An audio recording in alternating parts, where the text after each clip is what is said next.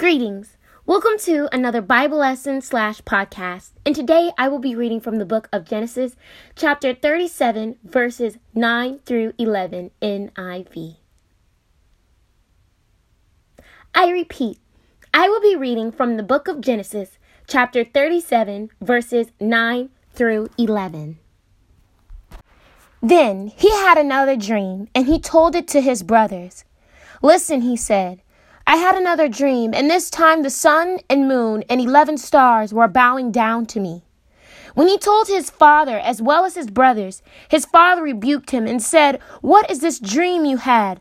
Will your mother and I and your brothers actually come and bow down to the ground before you?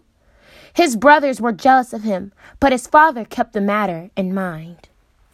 In today's Bible lesson / podcast, I will be talking about your dreams and how when you're trying to make them come true, it's not going to be easy. Let's pray. Father God, we come to you today with reverence and honor. We're thanking you today, Lord, for each and everything you have given us and each and everything that you're going to give us. Father God, we come to you asking that you forgive us of sins we were aware of and sins that we were not aware of, and that you cleanse us of any impurity and anything that is not of you. And we say this in your Son, Jesus' name. Amen. Joseph had big dreams that no one understood, yet he couldn't fully understand himself until he was drained. Now, to be drained means to be deprived of strength or vitality. In life, when you aim to accomplish your goals and ultimately achieve your dreams, God will take you to a place where you are drained, so that he can fill you up.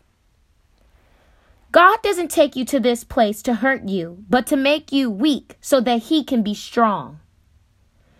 A dream is something that is a cherished aspiration, ambition, or ideal.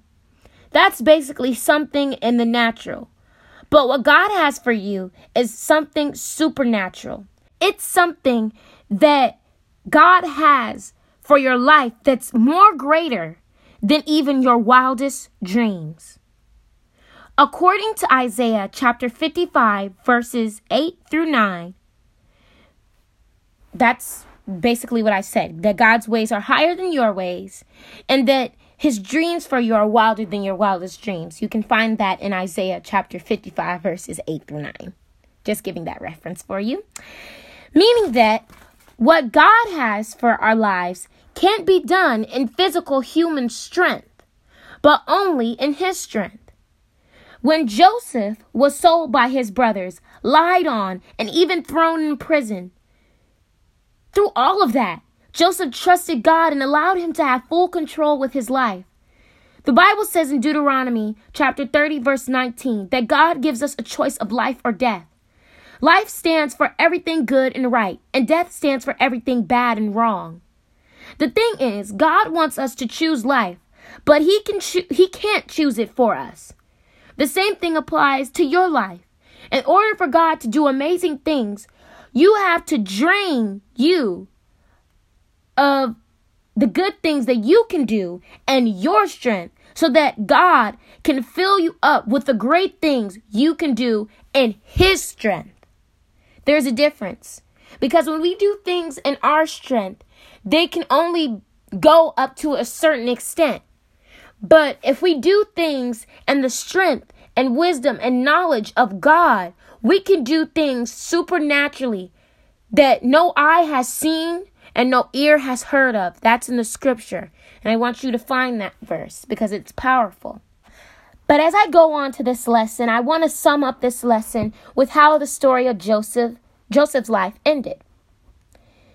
In God's perfect timing, Joseph's dreams came true, and he became governor over all of Egypt.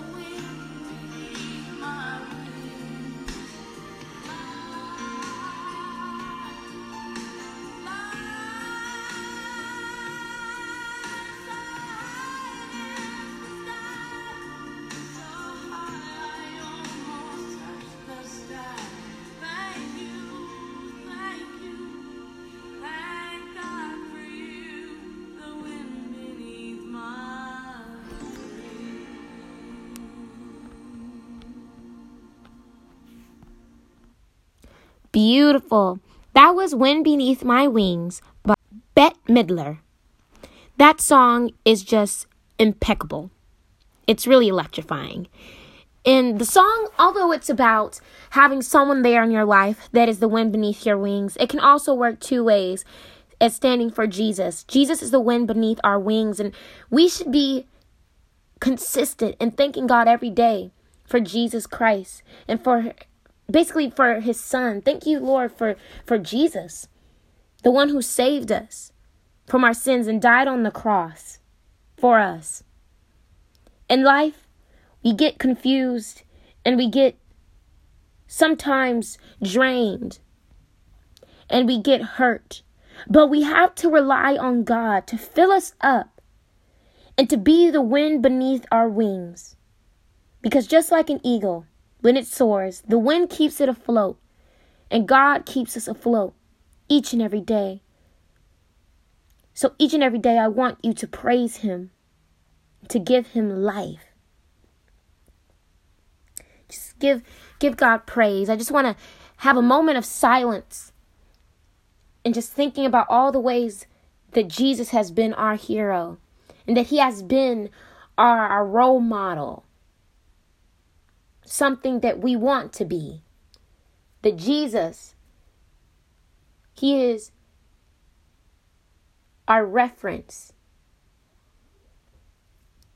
The definition of the person that we want to be. Beautiful thing to think about. Let's pray. Father God, we thank you for this day. We thank you for each and everything that you have given us. We come to you asking, Lord, that you help us, Lord, to praise you more, because sometimes in our drought, in our drain, in our hurt, and in our pain, when we give you praise, that's how you fill us up. Help us, Lord, to praise you more and to be more consistent in letting you lead us and letting you keep us afloat, Lord, like an eagle, so that we can fly higher than we can ever think of or imagine, and help us to even touch the sky, Lord. In Jesus' name, amen. Thanks for listening.